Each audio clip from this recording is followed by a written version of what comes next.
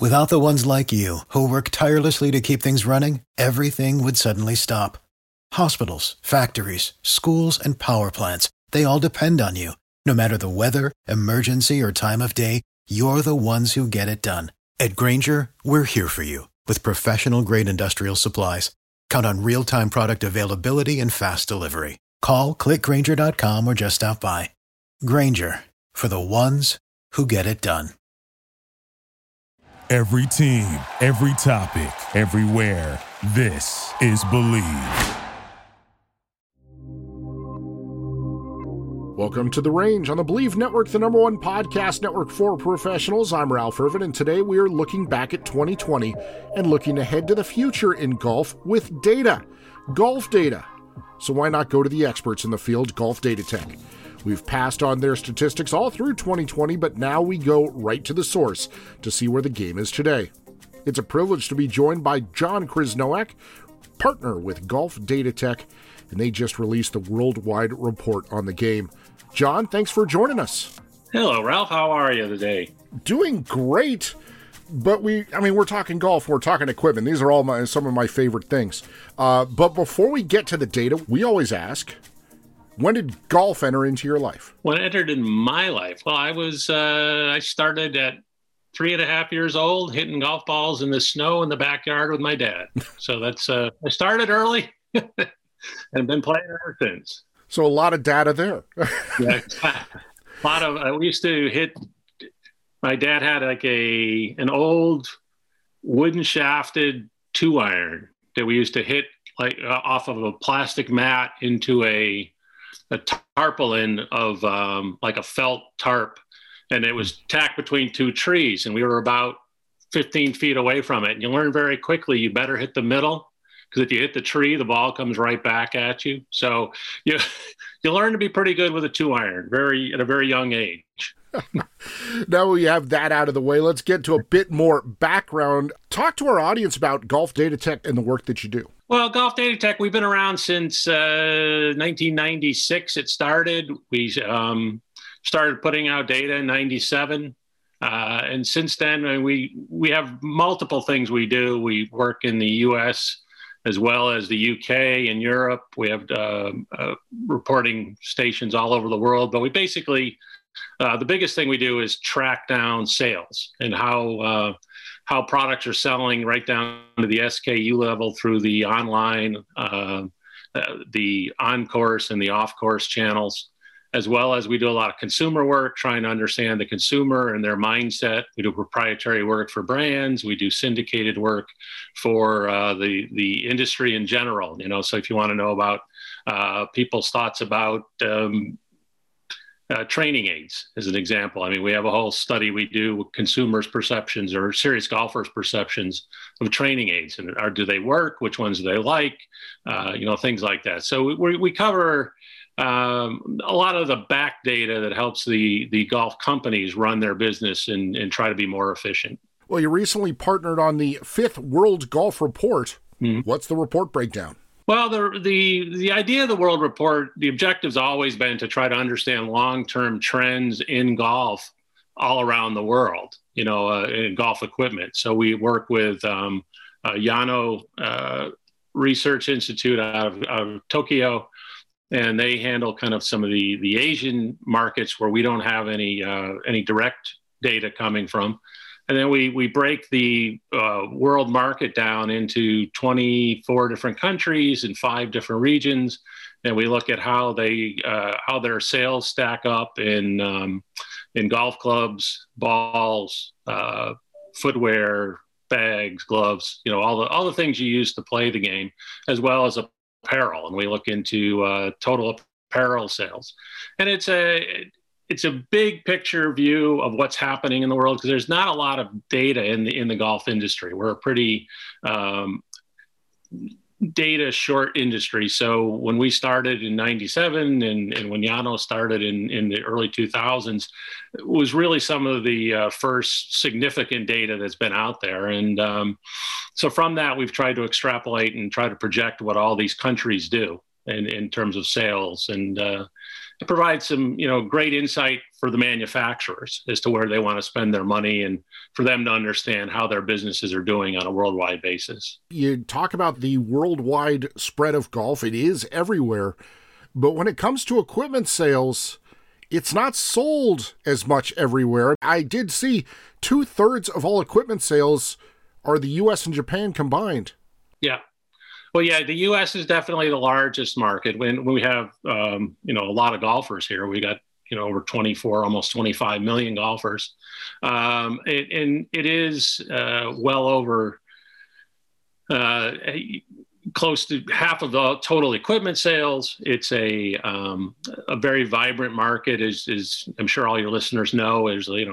There's new drivers, new irons always coming out. But Japan, on a per capita basis, actually Korea is the biggest market. That the Korean golfers spend more money per golfer than any country in the world by a long shot, with Japan being second. The U.S. is fairly far down the list. However, obviously we have so many golfers that we're become a major part of the total market. 2020 was obviously the most unusual year for all people, but in the golf industry, it was really stark, the difference of how the year progressed. But overall, when you look at the overall numbers, they were fantastic. Yeah, I mean, when you started the year, certainly January, February were excellent, both in, or I shouldn't say both, in the UK, Japan, the United States. Everybody got off to a really good start January, February. So we were all thinking 2020 was going to be a really good year. Then obviously the world kind of stopped about mid-March.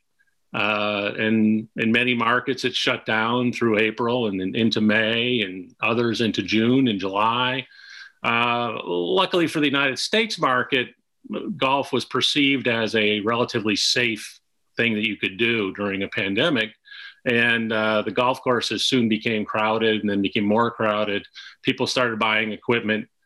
And we went from being in April of last year, we were down about 80% for the month versus the prior April.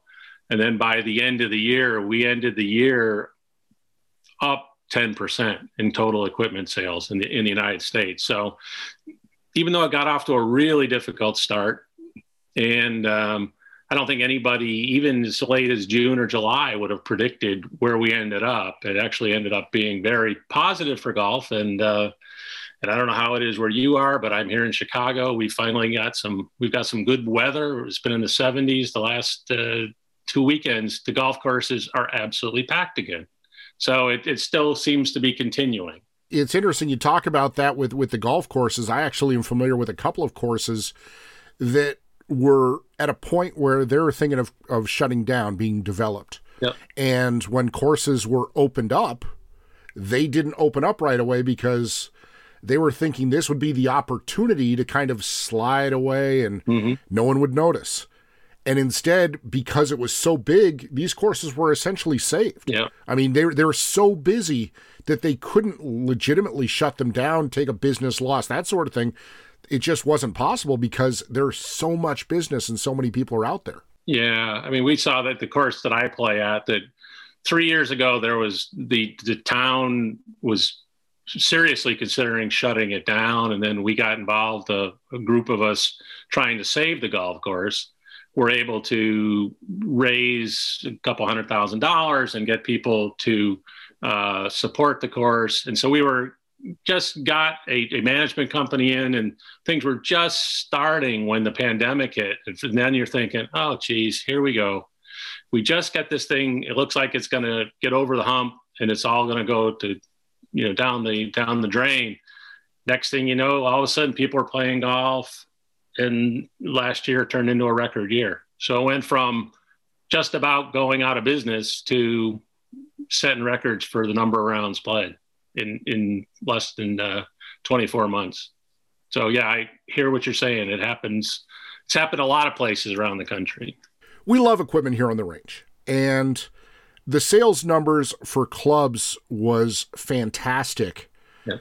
I don't know if Golf Data Tech tracks this, but I'm curious what the inventory was in terms of sales. Like, were companies selling out of their products, or was it a case of it was selling what they normally sell? I mean, that's where I'm really curious about, is how much leftover inventory was there. Yeah, there really was nothing left. Most large off-course shops, in their typical course of business, they have a significant amount of inventory in the back room. By June, July of last year, those shops had basically gone in and stripped their inventory. Sometimes there'd be product sitting there that was 2-3 years old, 4 years old, that is forgotten and was sitting in bins or in barrels or in golf bags. Moved them out to the floor, put a price tag on them, and they sold them. So it was an interesting year. The manufacturers, because a lot of them were in states like California and Massachusetts, where they had to shut down for long periods of time due to government restrictions, they were shut down. The manufacturers themselves, they could not make product. So you had this, on the one hand, kind of the vacuum sucking the product out of the channels, the consumer, and the manufacturer is not able to replenish it like they normally would. And it created some inventory distress that continues today. I mean, there's a lot of manufacturers are hand to mouth getting product into their warehouse, assembled, and then out to the ultimate end user. It's been a very difficult 1 year, and it probably is going to continue for at least the middle of summer. When we talk equipment, a lot of people immediately just start thinking of drivers. Yes. And then maybe they think of irons, then they think of woods, they think of putters. What they don't necessarily think about are golf bags and carts. Yeah. And this is an area that, with my viewership on the Golf Spotlight, I've seen interest in these products just soar. Yeah. And as I understand it, that's been seen in the marketplace as well, is that people may have had old golf clubs that they kept in the garage and they're pulling them out from the cobwebs, but they needed new bags and they were buying them in bulk. Yeah, it is interesting. The bag business was up in 2020 by 30%. And for the first 2 months of 2021, it's up 47%. So it hasn't slowed down at all. If you try to get a bag, it's pretty difficult to do. The manufacturers are out straight. A lot of the bags do come in from Asia, and I'm sure a lot of your listeners are familiar with a lot of the shipping problems that companies are having. The container ships are sitting off the port in Long Beach, just sitting there for weeks on end. There's not enough slots for them to come in to unload them. A lot of those are golf bags. And it's been an incredible run in the bag business. Bags were way up this past year. Same thing as you mentioned, golf carts, pull carts. For most, probably until August, you couldn't get a pull cart. I mean, most people were sold out completely, most retailers. And then the other product categories that have just exploded have been wedges. The wedge business is just through the roof because wedges do wear out. I think the manufacturers have kind of convinced people that their grooves do wear out and they don't perform as well. Secondarily, the gapping in club sets, now that you have a 43-degree pitching wedge, when I started in the business, 48, 49, 50 were the norms for what a pitching wedge was. Today it's 43. So you now have this giant gap that you got to fill in with either a gap wedge or your sand wedge or kind of a modified sand wedge and then a lob wedge. So the wedge business has been very healthy as well. And again, something that I've seen with viewership of my videos is it's those wedges that are built to help less skilled players, because those are the people that have been really coming back to the game. Yes. They're like, okay, wait, there are these new wedges out there that'll help me hit the ball. Yeah, I'm interested in those. Yeah. If you got a wedge that will help me not put the turf over the top of the ball, I want it. That's that seems to be a common refrain. In all the years that I've talked golf product, and it's over 15 years now, one of the things we always suggest is people go to a company's website to learn about their products. Mm-hmm. that's been probably the worst place to buy since COVID-19 really struck, because the companies have been so busy getting product to their retail partners that they don't have any to sell themselves. There are bag companies, there are cart companies that have nothing to sell online, but you go to the retail stores, okay, you can find product, but the companies are like, no, we're getting it to our partners, so it's in stores. Yeah, it's been a very trying 12 months for the people on the manufacturing side, for sure. Because for a long time there was a kind of rhythm to the year. You brought in product in December, January, you launched it in January, February, you shipped it in February, March, it started to sell through. You might got some return, some kind of fill-in orders after that, but there was a rhythm to everything. And that rhythm is completely gone. The manufacturers, the facilities in Asia are just absolutely out straight. There's no way for them to increase. I mean, they are literally running 24/7 and still can't make enough product to meet demand. Despite all the growth in 2020, there was one area that had a significant dip, and there's a reason for that dip. What was that? Yeah, apparel struggled. It was a really difficult year in golf apparel.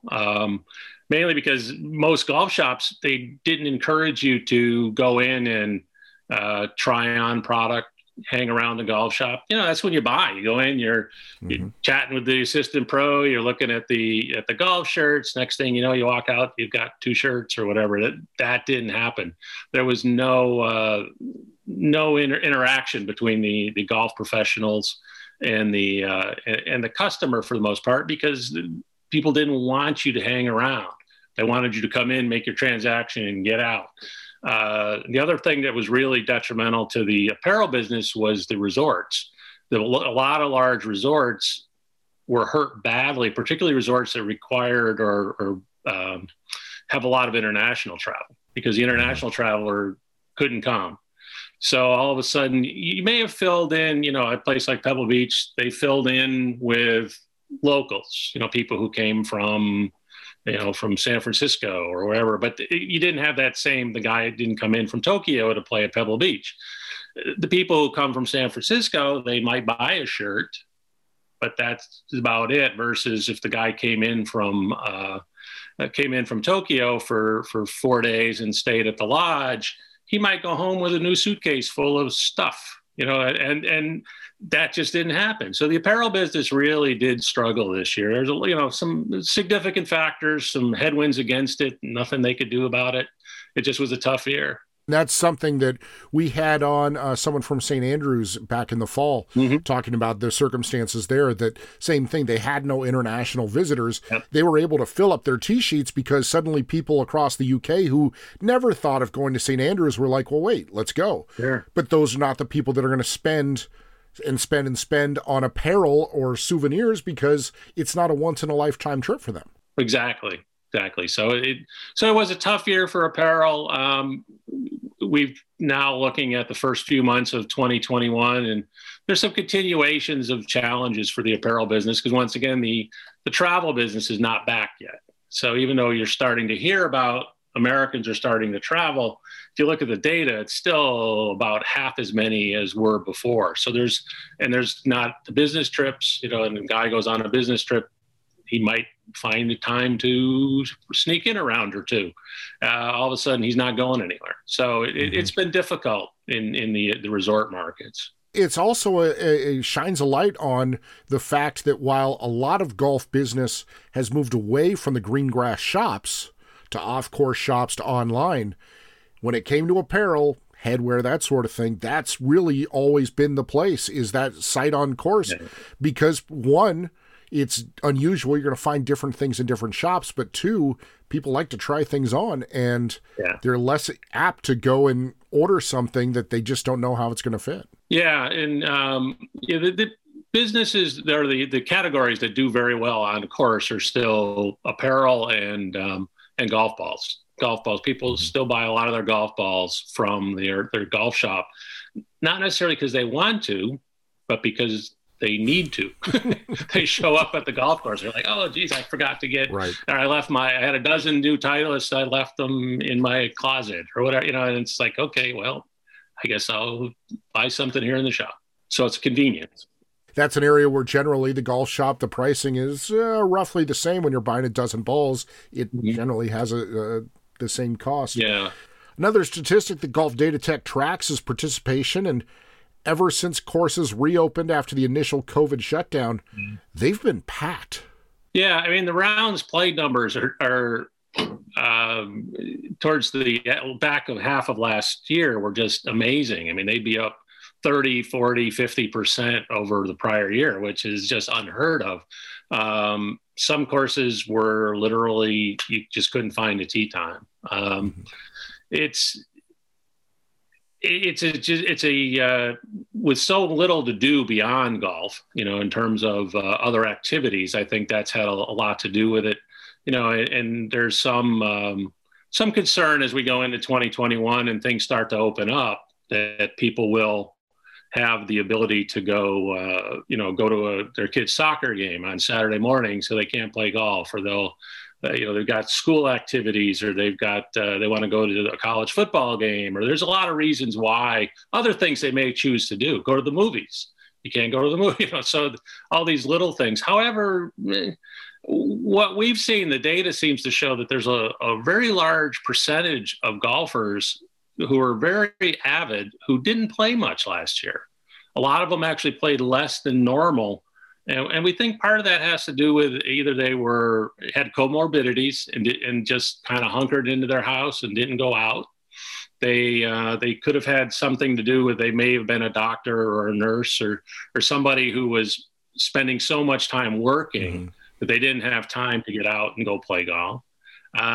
So there's this core of people, and it's fairly significant based on the research we've done, that shows they didn't play much last year. They are all planning on coming back this year. And so as these new players or people who maybe had gone away and came back, as they fall away because they've got other activities to do, we really think there is going to be another group that's going to fill that slot and take over those tee times. And so we're kind of expecting there to be another decent year this year as far as rounds played go. But only time will tell. And last year, the other thing a lot of people forget about was the weather was excellent around the entire country. We didn't have a lot of terrible storms. We didn't have a tremendous amount of hurricanes. And so with good weather, makes it a lot easier to play golf. That was one thing I remember seeing back in October, November, December, is statistics from the New England area, from the upper Midwest, where the numbers were just exploding because they had better weather. Yep. I also imagine that they were really holding on because of how they had lost so much time in the beginning of the year, that some of the cold weather areas were holding on to the season as long as they could before they were shutting down. Absolutely. People were, because there was nothing else to do. So on around here on a normal day in November, it might be 45 degrees, and you would go to a golf course and there'd be 10, 15 groups out there. There'd be people out, but it wasn't packed. This past November, the weather was maybe a little better than that. It might have been high 40s, around 50, and the places were still packed with people. So it's the weather, and then the fact that people just wanted to get out. And golf's great because it allows socialization, and you could be safe. You're outside. I don't have to be next to you to play golf with you. I can stay 5 feet away from you. I can, we can talk. We can have fun, and I can still take your money, and you can Venmo it to me. That's okay. Another aspect that I found interesting in terms of the interest, and this is where one area where I think it bodes well for the industry, is we've all seen nationwide the growth of Topgolf as an entertainment venue in the evenings for people to go and they're playing golf. There isn't Topgolf really established here in Southern California. And what I've seen instead is just people going to the range. Young people, range filled with teens that don't really know how to play golf, but it's become a modern day bowling alley, if you will, or of a place to go and do something that's relatively inexpensive and you can laugh or have fun and start your night off, or maybe these days that is the night out.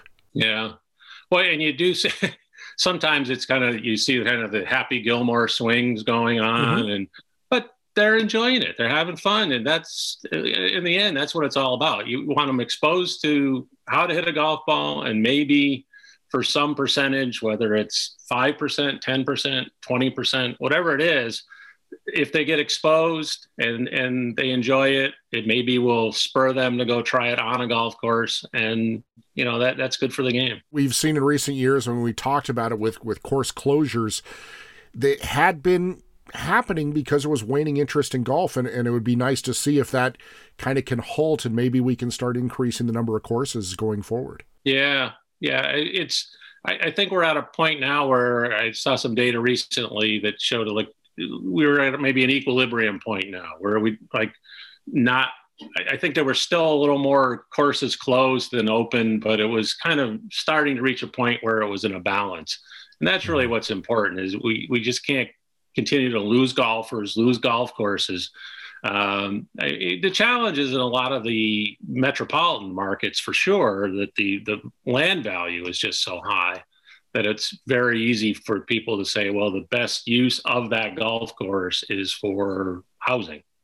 It may not be best for the neighborhood or for the people who live there, but for the guy who owns the land, perhaps it is. Right. You know, that's really what it comes down to. Where I'm based is near a lot of farmland, and that's happening with farmland. It's being looked at as the people who own it are saying, okay, long term, yes, keeping a farm is going to be a great business thing, but short term, for me and my family, I can unload this land and be financially independent going forward. Right. And that's kind of the battle that people who own golf courses, the same thing. Yeah, absolutely. Going forward, what does Golf Datatech envision for the game and its growth? Well, you know, we think there's a lot of information and data out there that suggests there's latent demand that's not being met. And to a degree, I think that's true. I mean, you mentioned earlier Topgolf and how it's exposing people to the game that may or may not normally play golf. The future of the game is going to depend on developing some of those people, because, you know, the guys like you and I who are getting a little bit older are eventually not going to play as often. You know, right now we perhaps play a lot, but as we get a little older, we'll start to play less and less. And, you know, you can look at other markets and see what happens in Japan as their population has aged. In particular, it's had a really negative impact on golf, because golf was so entrenched with that generation that as they started to get older and fall out, the younger people haven't taken up golf at the same pace. And so they've had a really steady, significant decline in the number of golfers. And so that's what you really want to get away from and try to avoid if you can. You know, this past year, we've seen, this is the second year in a row, we've seen an uptick in the number of golfers. We went from 24 million to I think 24.3 to 24.6 or something in that effect. Yeah, so we're moving in the right direction, but we need to continue to grow that and get more people playing the game. Certainly, getting the young people involved is the biggest challenge, because they've got lots of things to choose from. And golf isn't necessarily, you know, fast paced and like a video game. So it takes it's hard to learn. It's hard to play. It's an area where there could be a lot of lessons to take from Japan, as you see the popularity, like I mentioned, of driving ranges or a Topgolf. Is if you can get people interested in golf and their entrance into the game, their use of the game is simply just going to hit balls, and they actually don't go to the courses, the game will still grow, because there's still going to be people out there supporting it in different levels. And that could very well be a good thing. Going to a range can take 30 minutes, can take an hour. Yeah. That certainly fits a lot of people's schedules and allows them to get something from the game. You still get the rewarding feeling of hitting great shots, and that may be enough for a lot of people that never would have thought to play golf before. Yeah, and if you look at some of the way, particularly Topgolf, but any of those golfertainment type of venues are being structured, there's a gamification of it, if you will. So you're not just beating a bunch of balls. So it's not like, right. When I was a kid, going to the range was something of a drudgery because you were just going, you were beating balls, and you couldn't see where they landed. You were hitting into the sun. I mean, it was always quite a challenge. Now now I can, watch a baseball game, have a beer, and hit a few shots. It's like, it's a little different reason for going. That's a nice venue to enjoy golf and not be too frustrated by it. You don't make bogeys at the range. You don't have to play your foul balls. It's even better.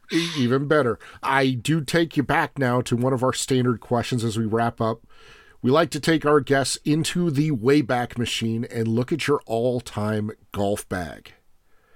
So we ask, do you have one club, active or not, that you have a real special, emotional, sentimental connection to? Well, probably. It's a really interesting question. I would probably go back to, I had an H&B Persimmon driver that I played when I was in college, and was pretty successful with it. And always driving the ball has always been the strength of my game. So of course, back then it was 43 inches. It was steel shaft, and I was hitting a lot of ball. But didn't seem to matter. That it was by far my go-to club, always. I wonder if I probably hit a ball with it today, I probably would break it. But it's a question that I always ask. I ask everyone that comes on, and they always have an answer right away. Yeah. Even though they didn't ever think about it, there's always that answer. Good question, Ralph. Well, Golf Datatech's numbers drive the business of golf forward, and the tracking from 2020 gives us all hope for a growing game that can fund and fuel innovation that'll make playing even more enjoyable for us all. Thank you for bringing those numbers to light, and thanks for joining us here on The Range. Thanks very much, Ralph. Have yourself a good day. That was John Krasnoak joining us here on The Range. I'll tell you, we've shared their numbers monthly dating back to the fall, and we've gotten a real feel for just how popular our game has become. Let's embrace it and hope more new courses come to fruition, or maybe some recently closed ones can be brought back from the grave. It's our game.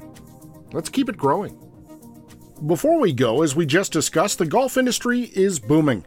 We all see it with full golf courses, and while that may slow play down a bit, it's better than the alternative, with many venues being in dire financial straits. Courses are not hurting for golfers, and now is the time for them to do their part and start monitoring the play. Slow play is always an issue, but with newcomers coming to the course, the biggest concern are those who, simply put, have no clue what they're doing. This isn't about golf. This is about people driving carts on par threes, around or even onto the greens, and actually trashing golf carts. This past weekend alone, I saw multiple groups driving between greenside bunkers and the putting surface. And yes, playing bumper cars around the greens. For years, the industry pushed the idea of course ambassadors making the rounds, but these days, with players being turned away en masse, what we really need are marshals. There's no reason for courses to get trashed because no one is desperate to fill a tee sheet. Ultimately, courses will pay the price with damaged grounds and golf carts. These businesses owe it to their customers to, as the saying goes, protect the field. And if new players cannot learn these simple, basic concepts, I'm sorry, but I don't think the game of golf needs them. There is plenty of new gear available for 2021, and the best place to get deep inside looks at it all is the Golf Spotlight. We are dropping new features all the time, looking at clubs, accessories, footwear, and more. Go to thegolfspotlight.com, click on the YouTube subscribe button, and turn on those notifications so you never miss one of our exclusive features. There is a lot to catch up on, and as we were talking about, there is a lot of excitement around golf equipment these days. Stay up to date on The Range by following us on Instagram at The Golf Spotlight. We're also on Twitter at Golf Spotlight. Welcome your comments everywhere. You've listened this far, so subscribe to The Range on Apple Podcasts or follow us on Spotify or iHeart. We have new shows dropping every Wednesday. That'll do it for this episode of The Range, so let's grab our clubs, hit the course, and if you want to improve, you better track the data. After all, you need to know where you are to get to where you want to be. And we'll talk to you next time, right here on The Range.